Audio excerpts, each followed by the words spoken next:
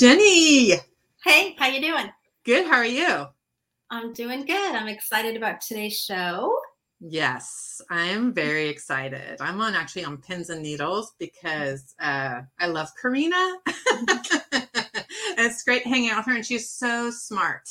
And we'll have a great show today, no doubt, no doubt. Absolutely. We talked with Karina, I think, in early April about the She session, and she was giving us some really good information about how the pandemic was impacting women in the workplace. And there were a lot of questions in that conversation, and we just didn't know how it was going to play out. So we thought bringing Karina back into the conversation so we could kind of go over what the past couple months have been like for women in the workplace and where we're headed.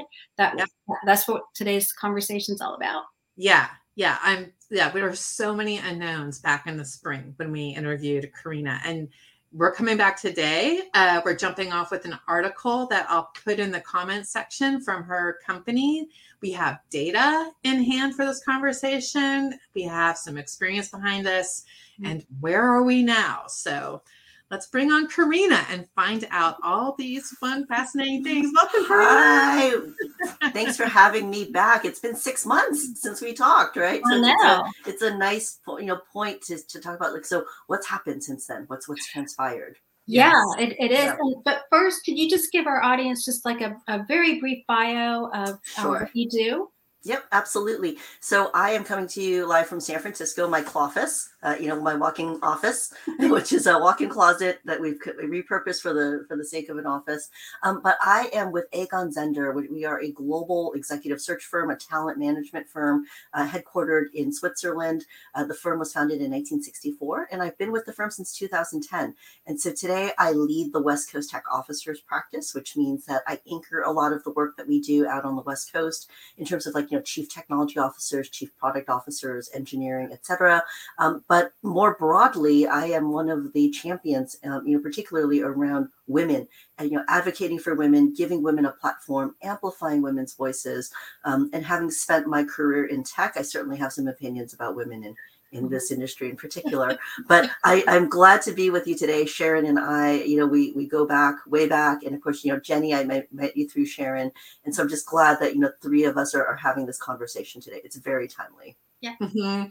Yeah, just a little bit more history. Karina and I met like back in 1998 at Anderson Consulting. That's before right. it became Accenture.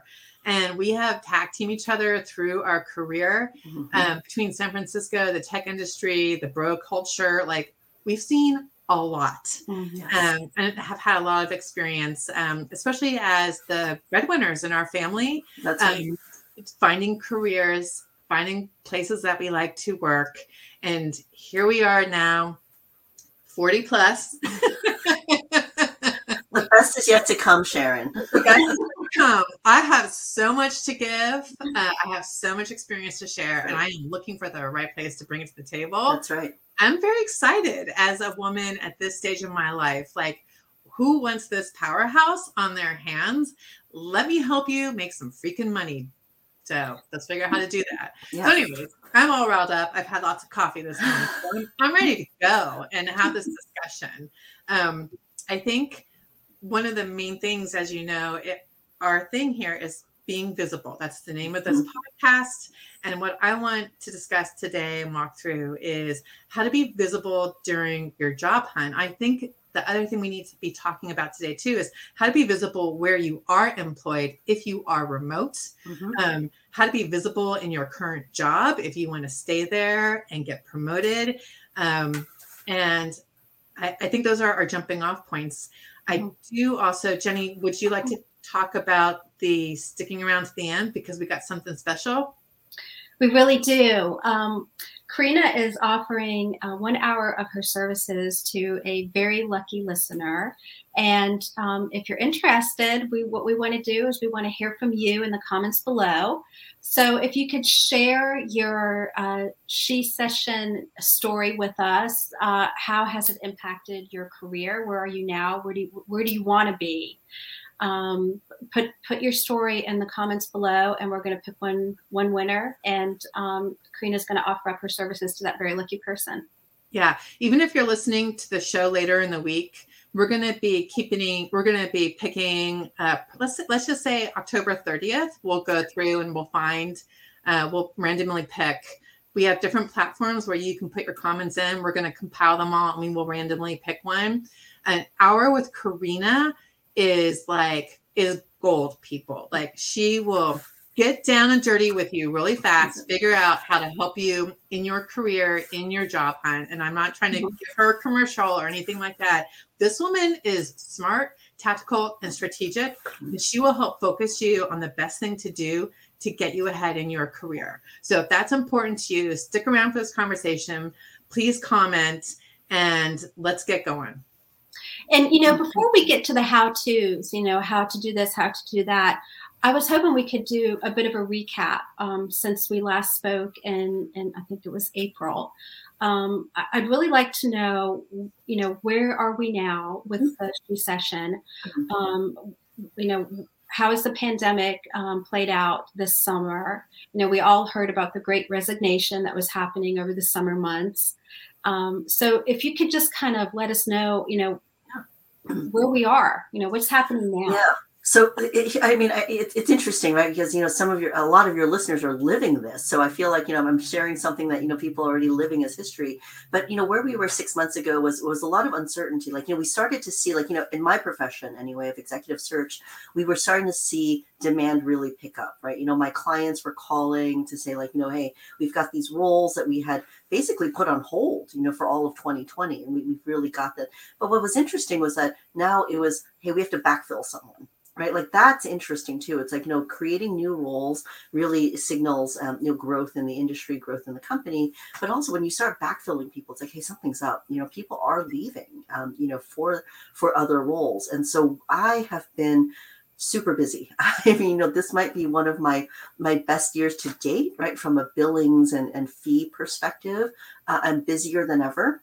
And also this year, I've turned work away, which is kind of unusual, right? Wow. And the reason why is because I simply can't do it. It's like, unless I can clone myself in this closet, there's not much I can do. I can't let clients down. And so, you'll see that also in a lot of executive search firms, people turning work away. But what does that mean for you listening out there today, right? What it means is that you've got a lot more choices. You've got a lot more options. And so it is a really heated, in a way, overheated job market. People have so many options. This is what's thing that's really interesting, is that people are turning away opportunities that don't align with their personal values and mission, right? Things that don't, things that, it's like, if it doesn't give you a sense of purpose, if it doesn't give you a reason to, like, spend time away from your family or time away from the things you love to do, there's a real opportunity cost. And that's one of the things that, I'm really seeing now, is that people not just saying, yeah, I'll interview for that role. They don't even want to hear the pitch right now, unless it's a company that they can say, oh, I can really get behind that brand, or I love that sector, or I love the work that they do. So I think that's a really good news, right? Is that we've gone from uncertainty to, you've got a lot of leverage right now, listener. You've got a lot of leverage and a lot of power, but that still means, like, but what is the right role for you, right? This won't last forever. I think that, there's also macroeconomic level things, right? Supply chain issues will continue to impact, if you're in consumer goods, for example, right? Or the cost of, like, commodity, ingredients, right? Raw materials, that's going to impact margins and profit levels in those industries. So that might not last forever there either. So every industry has its own, push and pull. Every industry is going to be impacted by the economy differently. But I would say that overall, right now, there's a lot of cause for optimism if you're a job seeker. Does that also translate to there's a lot more competition out there? A ton more competition, right? About that. That's yeah, what I'm here. Yeah. And I think, it's, one of the things is that, I'll tell you right now that as someone who's in executive search, it used to be that I would put out, like, maybe 10, 15 feelers, right? 6 or 7 people would get back to me, right? A pretty good yield. I won't lie to you. Like, lately, I had 1 week where I put out 115 emails, right? Half of these were people I knew. and they weren't even getting back to me. I think I got one response, and it was just a curt no thank you. Right? Wow. And the reason why is that people are getting pinged so much. There's so much noise out there. Mhm. Even the most courteous people who would say like, no, thank you. I'm not interested. They're so overwhelmed now. They just ignore them. It's like, you couldn't possibly respond to 10 emails a day saying no, thank you, no, thank you. And I'm even on the receiving end of that, right? I get pinged by other search firms. I get pinged by, companies who want to hire for, in-house recruiting. And it's gotten to the point where I'm like, okay, do I just, come up with a, robo response now just to at least say no, thank you? So that's how things have changed, right? It's like, that's how different it is. Do you think that people should be just saying no, thank you, just as an investment for the future to establish? Absolutely. Okay. Relationships matter. Let me just tell you that. Okay. Yeah. It's like relationships always matter. Even if you look, even if it's not the right role for you, but it's a company you're interested in, or it's a sector you want to be in, people, I'll tell you, executive recruiters, headhunters, we have long memories. We remember names. And that's not to say that, there's a negative downside to that, but you always want to keep those relationships. I think, the more mature you are, the more tenured you are in your relationship, the more senior you get, you'll see that a lot of these roles aren't necessarily posted, right? They go through, search firms, they go through agencies, they go through organizations like that. And so you want to keep those relationships warm, cordial as much as possible. And tell you what, if you can be helpful to an executive recruiter, you go to the top of the list, right? I mean, if you say like, hey, not for me, but I know someone you absolutely should talk to, you need to give Jenny a call, right? Mm-hmm. Then it's like, okay, you immediately, you get a star, you get a gold star in my contact list, right? And I will call you again because, you understand the reciprocality of this relationship. So if you're in the driver's seat, which it sounds like, a lot of women are, how can you use that leverage when you're in the beginnings of negotiating, or even just in an interview process? Yeah. And, I remember, very distinctly, right. You in our last session together, you had asked, it's like, what if, how should women play off, like if you had to quit your job or you got laid off during the pandemic, and I'd like, own it, right? Like, so many people did. There's no sense in saying like, well, I took a sabbatical, et cetera. It's like, no, like everyone knows what happened. There's no judgment, right? It happened globally. So that's first and foremost, like, I just wanted to recap that. No need to like obscure what happened, right? In 2020, it just doesn't, you don't need to do that.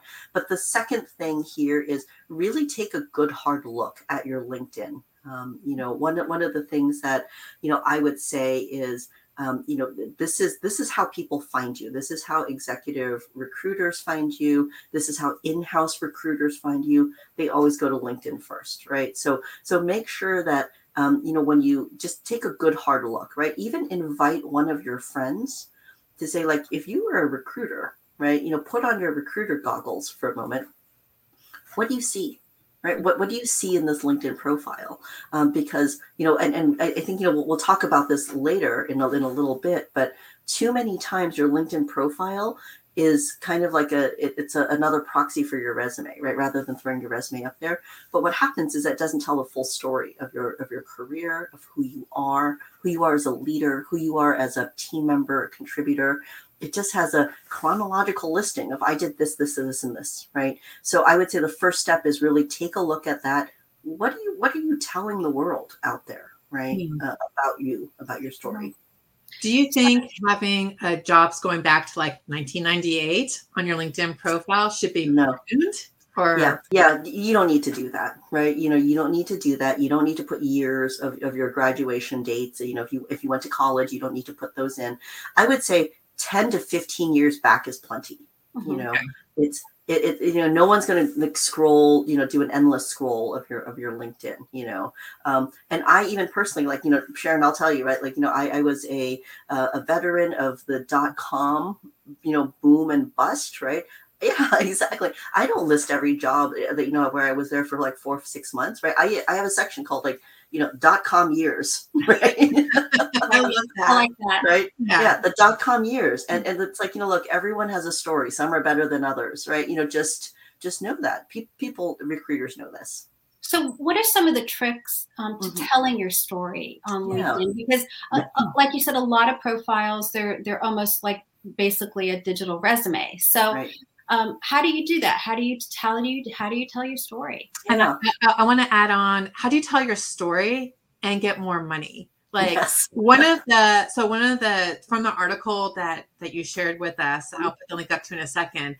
12% of companies are offering women more equal pay as an incentive. Right. How do we get that number up through negotiating through this time right now? So that number maybe changes to, I don't know, 20%, something crazy. 100%.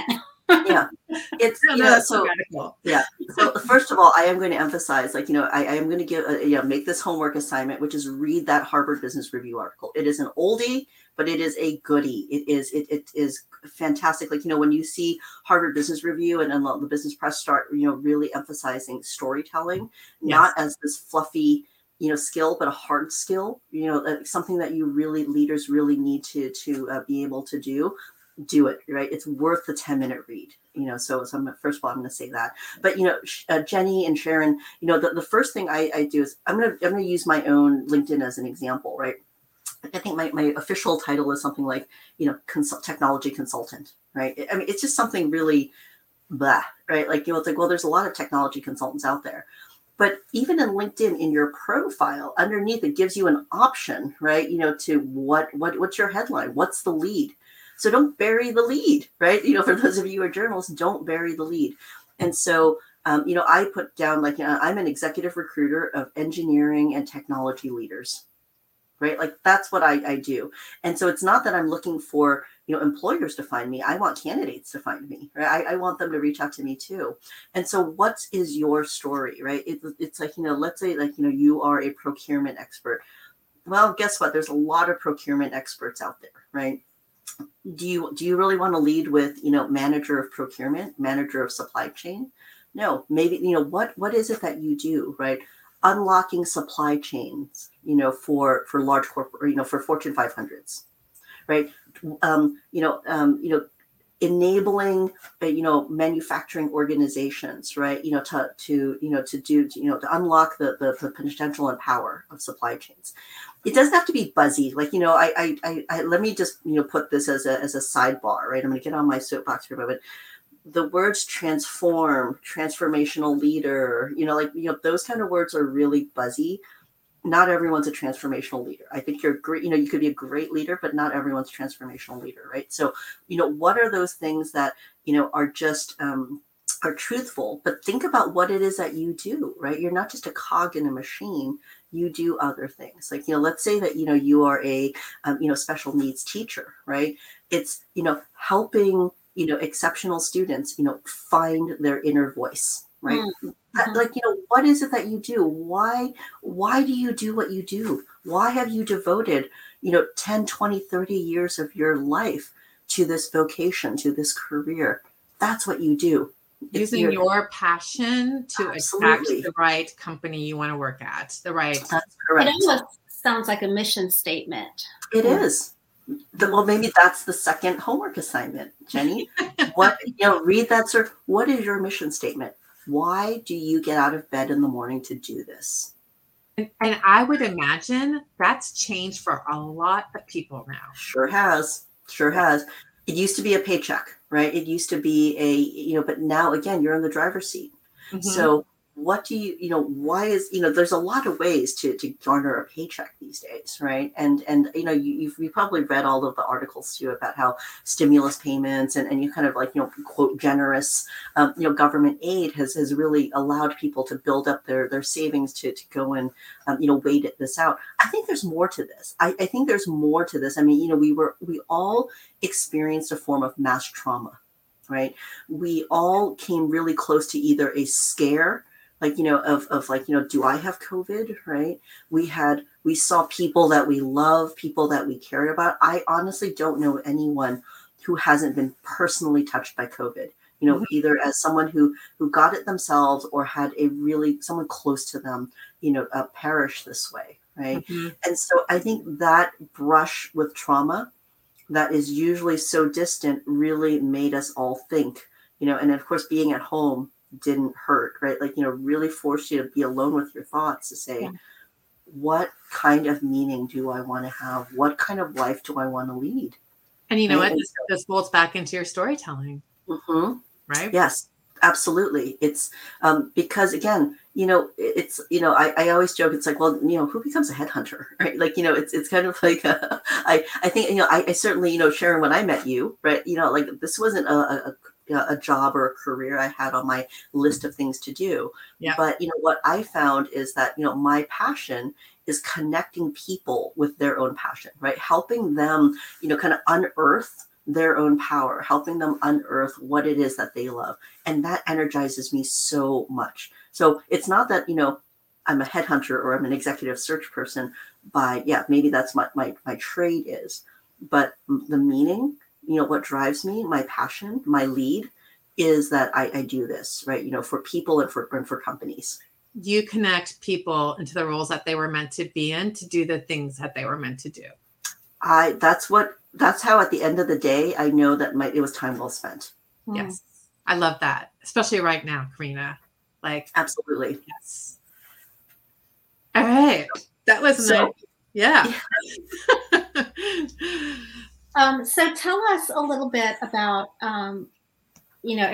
women out there who maybe they're mid-level and they haven't really even thought about trying to climb the ladder. And maybe this is maybe this was the big, wake up call or motivator that they've been waiting for. Yeah.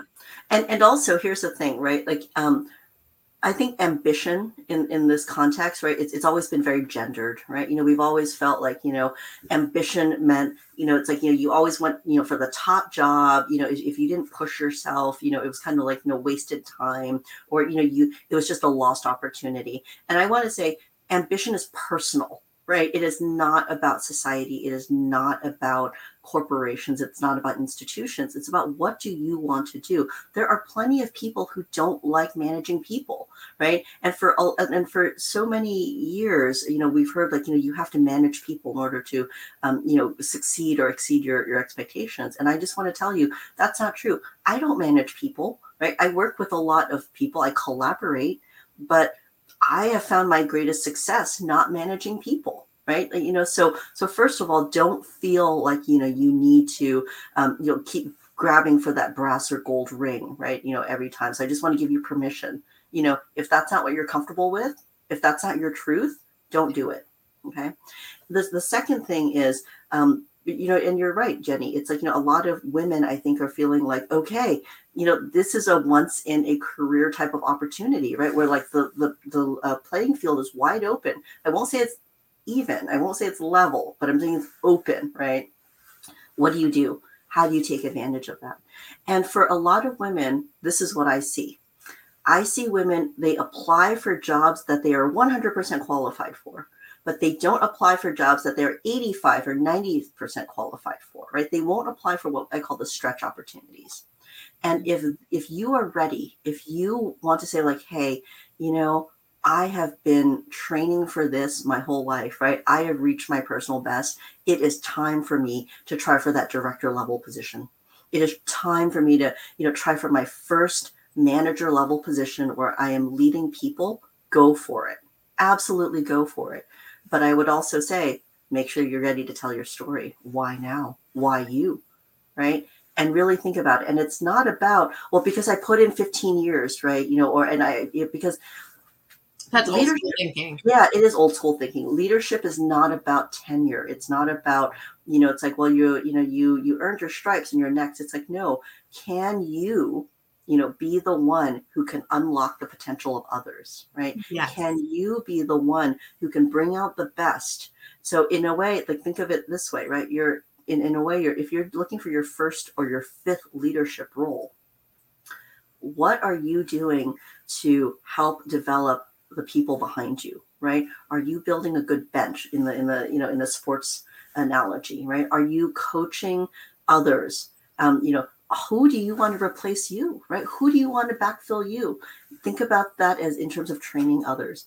And Sharon, I also realized I never answered your question before about how you use storytelling, to get paid what what you deserve, right? What you deserve at this point in your career for the work that you do. And I want to make sure that, I answer that, because that's a really important question. But to wrap up Jenny's question here is, again, make sure that you understand why you're doing it. It's not just because, you've put in the time and now this is the natural step for you. It's why do you want to manage people? Because it can be exciting, but it can also be a pain in the butt, right? It's like, do you really want to be writing annual reviews, right? Do you really want to be putting people on performance improvement plans, right? If you've got people who are underachieving their goals, right? Or if you've got people who are not in the right job, how do you counsel them so that they go into the right roles? Those can also be really painful, particularly if you love the content, if you are a domain expert, right? So let's say that, let's go back to that procurement, example again, right? If you really know procurement, you know how to do contracts, you know how to do negotiating, you know how to do, vendor management, you know how to do, relationship building. Do you want to give up that kind of domain expertise where every day you're kind of feeding yourself, nourishing yourself with that expertise and domain to, well, now I have to manage 5 contract specialists, right? I have to approve their work instead of being in the work themselves. You have to answer that question for yourself too. Yeah. Okay. So I'm hearing know your mission, figure out what your mission is, tell your story. That's the hard part. I really think a lot of women have a hard time telling their story. Absolutely, yeah. And I'm going to talk about that. Okay, because I grew up, in with fairly traditional gendered roles, right? My parents were pretty much, and then there's the added, layer of, Asians, right? We don't brag. We don't, I was basically told don't need to boast, right? Raise your hand if you've heard this too, right? Don't brag about your accomplishments. Don't boast about, don't talk about them. Just let them speak for themselves, right? And again, it's like, well-meaning advice, but it doesn't work. Is it well-meaning? I don't know. Well-meaning in the sense that, I don't think my parents, knew other advice to give me, right? So it was well-meaning in that regard. But, it not only is it outdated and wrong for so many reasons, but also in the era of LinkedIn, right? Letting your experience speak for itself means that you are one of in a sea of nameless, faceless people who have the exact same experience. So how are you going to stand out, right? And that's where storytelling comes in. Mm-hmm. So it's like I would say it's like even if you're not comfortable boasting about your accomplishments, then talk about them in the sense of what kind of value did you bring, right? What was the differentiator of your experience then? It's not so much, and again, people can find all sorts of managers of procurement, right? What makes you different? What makes you special? Mm-hmm. And it could be that, it's like, well, it's like the 6 of the people who've worked under me have gone on to become directors of procurement themselves, right? Like I am really good at spotting talent and training them and pushing them forward. Or you can also, it's like if you are an advocate of women, right? Or people of color, or, it's like, you lead another affinity group, right? You can say, it's like, well, I had an organization that was majority women, right? I am a talent magnet for women. I can spot talent that is, talent that is, high potential, right? And hasn't been tapped and haven't been given those opportunities. And here are some examples, right? So again, what's your superpower? Yeah. And there's a really good, for people who don't know how to tell stories or who are uncomfortable telling a story, if they Google Pixar storytelling template, it's an excellent walkthrough about how the Pixar movie company tells really great stories, and it's something that anybody can follow, and it's also just a really fun experiment. It is. And you're right, it takes practice. And so one of the things that I do in my firm is, and it's not like an official service I offer, but it's, every quarter I gather women executives together and we practice telling stories to each other, right? We practice telling, like, they practice telling their story to another person, because here's another thing too. After you've lived your story, it doesn't feel exceptional, right? It feels like, well, it's like I live this pretty ordinary life. I have this ordinary career. But in every situation, right, the other participants sat with rapt attention to say, and then what happened? What happened next? Yeah. Right?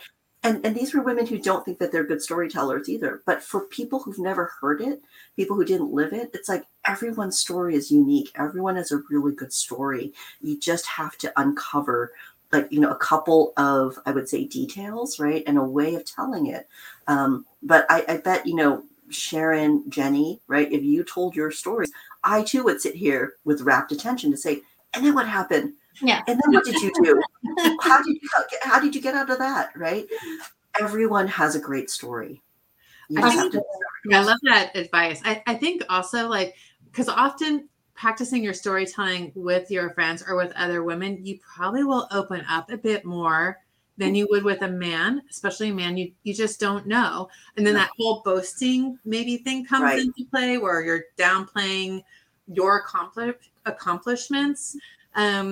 And it's also just the dynamics are a bit different. I think, like, as friends, we would ask each other, what did you do next? What did happen next? And having that practice in hand so that you just naturally roll into that when you are interviewing with lots of different people. You have that practice. It's like a muscle memory that you're calling on.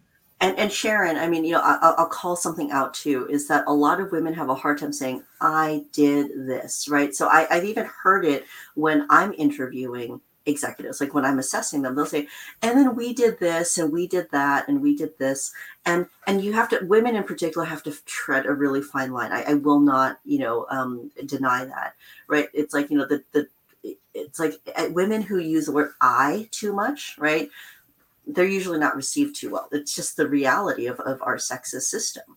But then if you use we all the time, right, then the interviewer, the hiring manager might say, so what do you actually do? Right?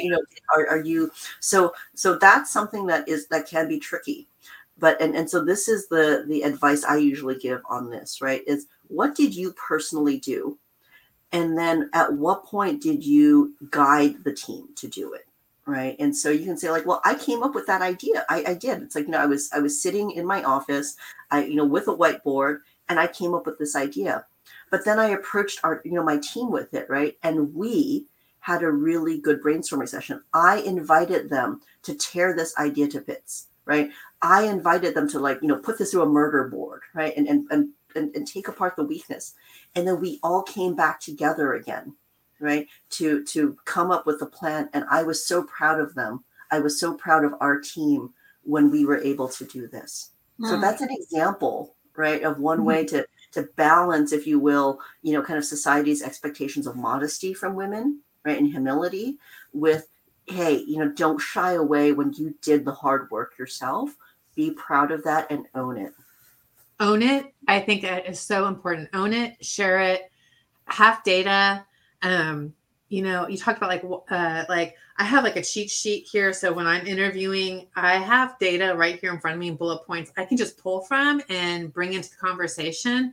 I think data is like, I love the storytelling angle, but I know the fields that I work in, having those data points and bringing those in, that often speaks for itself as well. Absolutely. And I think every industry, right, every function in particular has its data points, right? And of course it's easier in corporations, when you talk about things like, again, it's like, if you're a project manager, right? It's like, well, what kind of SLAs, what kind of OKRs did you meet? There's standard accepted metrics, in your function.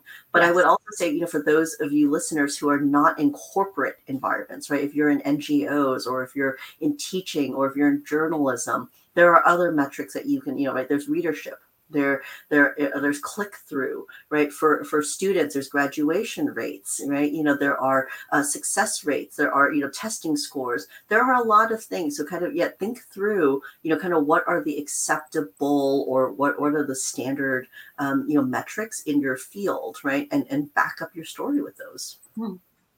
I like that. I do too. I'm actually, my project management brain is going to like a Venn diagram where we have the three Yeah. circles, and one of them is like, what's your passion? What's your objective that you want to do? And then like, what's your data? And then in the middle is your story. Your story comes from that. I like it. Exactly. Yeah. Yeah. And, one of the things too is that, with the data is don't hide behind the data, right? Don't obscure your story with data, because behind the data, there is still a really powerful woman leader, right? A powerful woman team member, a powerful woman individual contributor who was responsible for that, who drove that, right? So don't try not to hide behind the data either, even if you're uncomfortable telling your story. Karina, can you help our listeners put together a story that would be great to negotiate a big salary bump? Yeah.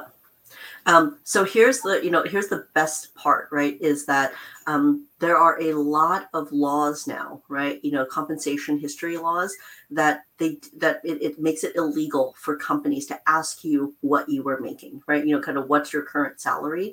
Because what happens is that, women who have always made less than their male counterparts, then, you get a 10% bump, a 15% bump, you will always stay behind, your male counterparts. And so now a lot of companies, they're only allowed to ask you, what are your salary expectations, right? What are your compensation expectations?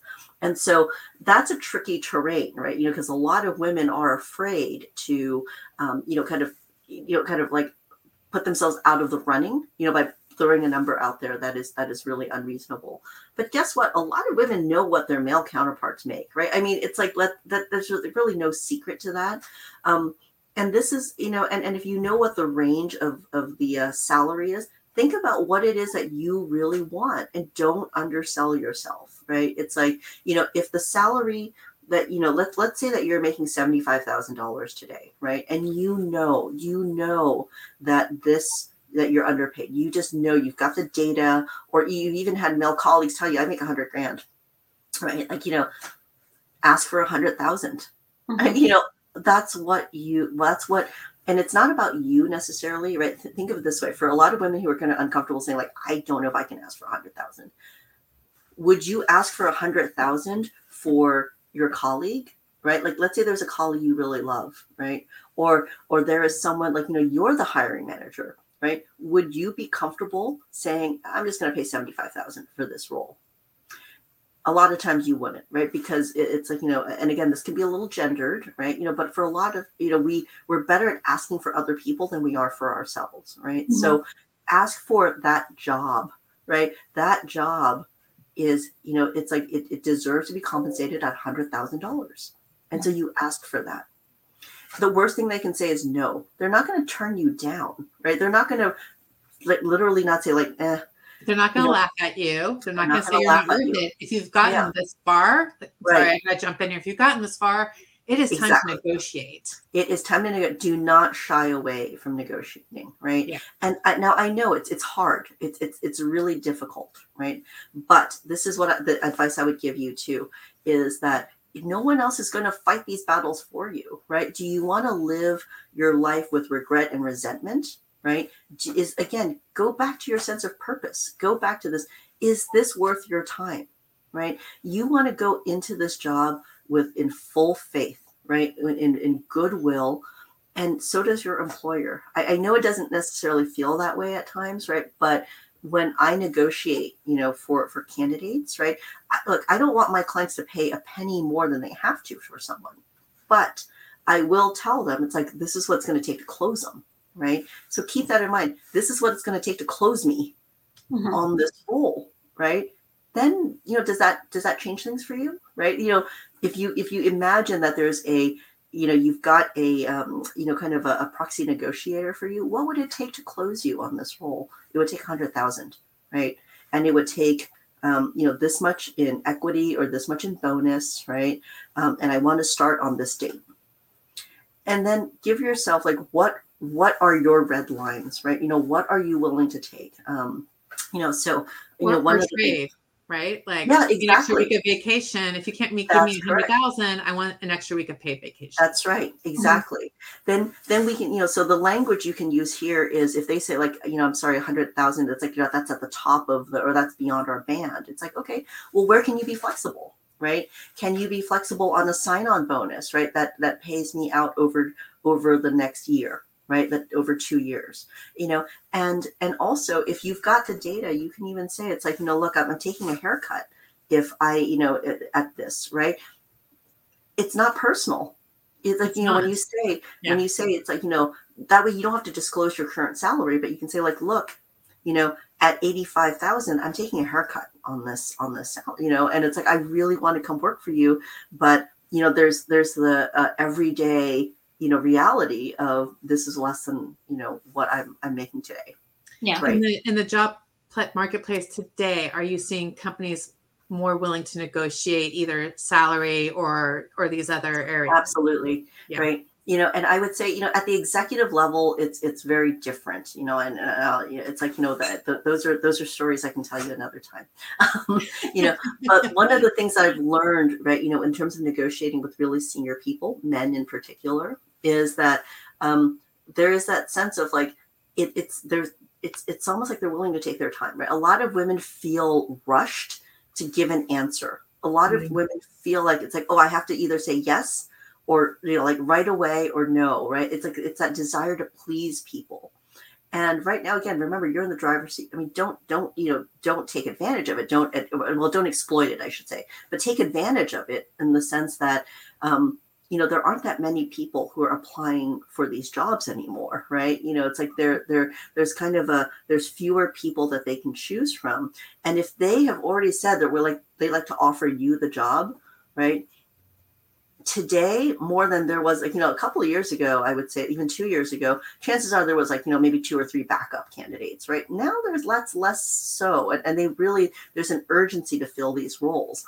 So I would say, here's where you can go slow to go fast, right? You can say, another word is like, look, if we can get to 100,000 plus 3 weeks of vacation, I am prepared to give you a verbal acceptance.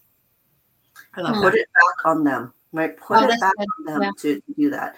And because, and here's another thing, to tip on negotiation: make a list of all of your asks now. Because one thing that recruiters hate is they go back and they negotiate something for you, and then you go back like, and I don't like that health plan. I'd like to get more. It's like I'd like to lower my copay. They can't negotiate that for you, and it puts them in a really bad light. Make a list of all of your asks. So if they come back to you and say, here's a salary of like 80,000, 85,000, 2 weeks of vacation, that's our offer. Make a list of the things that you will and won't accept, right? And tell them all at once. Share that with them, right? So that they have those options, because make the recruiter your friend. They've probably got a quota they've got to meet, right? Or this is just one job that they've got to fill for this company, right?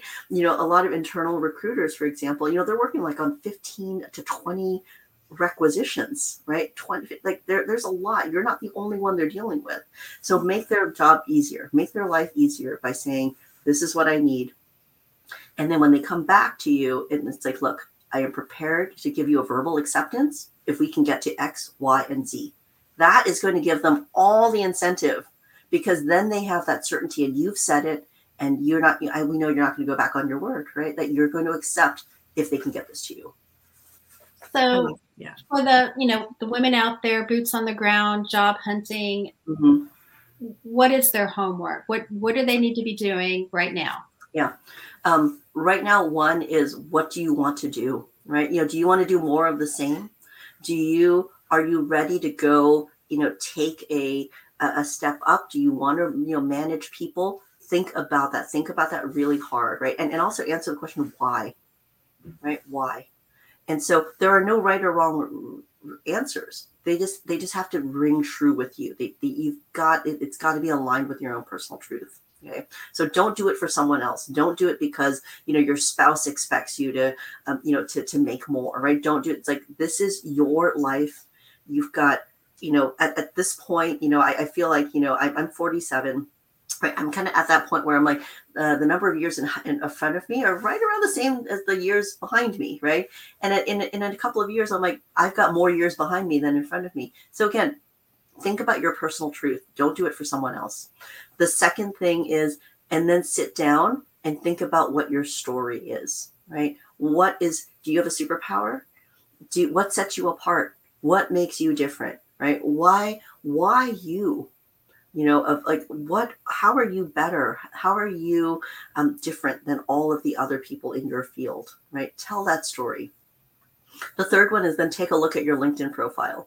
Does it actually tell your story, or is it just a chronological list of your job history, right? Because that's not what's going to set you apart. And frankly, I even see this sometimes is on your LinkedIn histories, people will put in like their HR job title, right? It's like, if you were like, a head of people, if you were a team leader, right? If you were it's like, a lead and some sort of engagement leader, put that down. Don't use your HR title, right? That doesn't mean anything. And it's, and think about how your LinkedIn profile shares that you've actively managed your career, because one of the things that, I find is that sometimes a lot of women they'll follow a boss, right? They'll follow someone who say like, maybe their boss or their mentor went on to another company and they brought them along, right? If that's the case, you need to be able to be ready to tell that story of how did you actively manage your career? Because someone who only follows someone, right? I always question, first of all, it's like, well, why did you do that? Why didn't you ever think about breaking out and doing something on your own, right? Why didn't you actively manage your career? Why did you just, kind of let someone, follow, why did you only ride someone's coattails, right? And that's for men and women. And so if you did follow someone, really make sure that you've got a story of why, right? This was a great mentor. This person gave me those opportunities. You don't want to come off as someone who was just like, well, I did the easy thing, right? I never had to look for a job because I just followed someone. Yeah. So make sure you think about that. And then number 4, what is your worth? What is the worth of this job, of this role, right? And think through what are the things. And I'm not even thinking about like, the ideal situation, because in my ideal world, I would be making $1 million a year, right? And I wouldn't have to work more than 40 hours a week. But really think about like, again, what is your truth? What is this job worth, right? What should it be compensated at? What are your requirements? What won't you take? And what will you take? Like, what will it take to close you on this?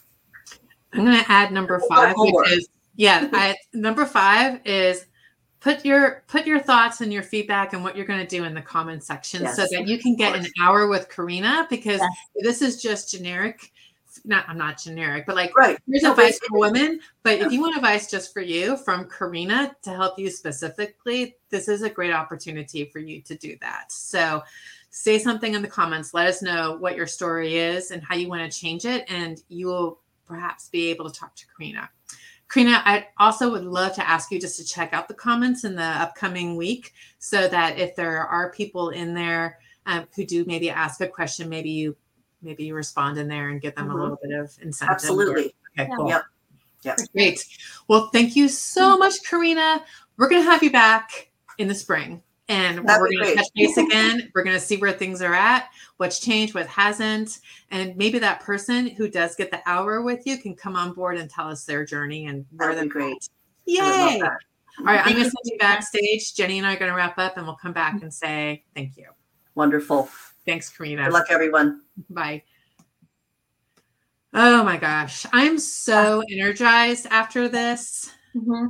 I mean, it really is maybe historically, a really important time for women in the workforce. And gosh, I mean, take advantage of it, right? Yes. This is a great moment for us to take advantage of what's going on.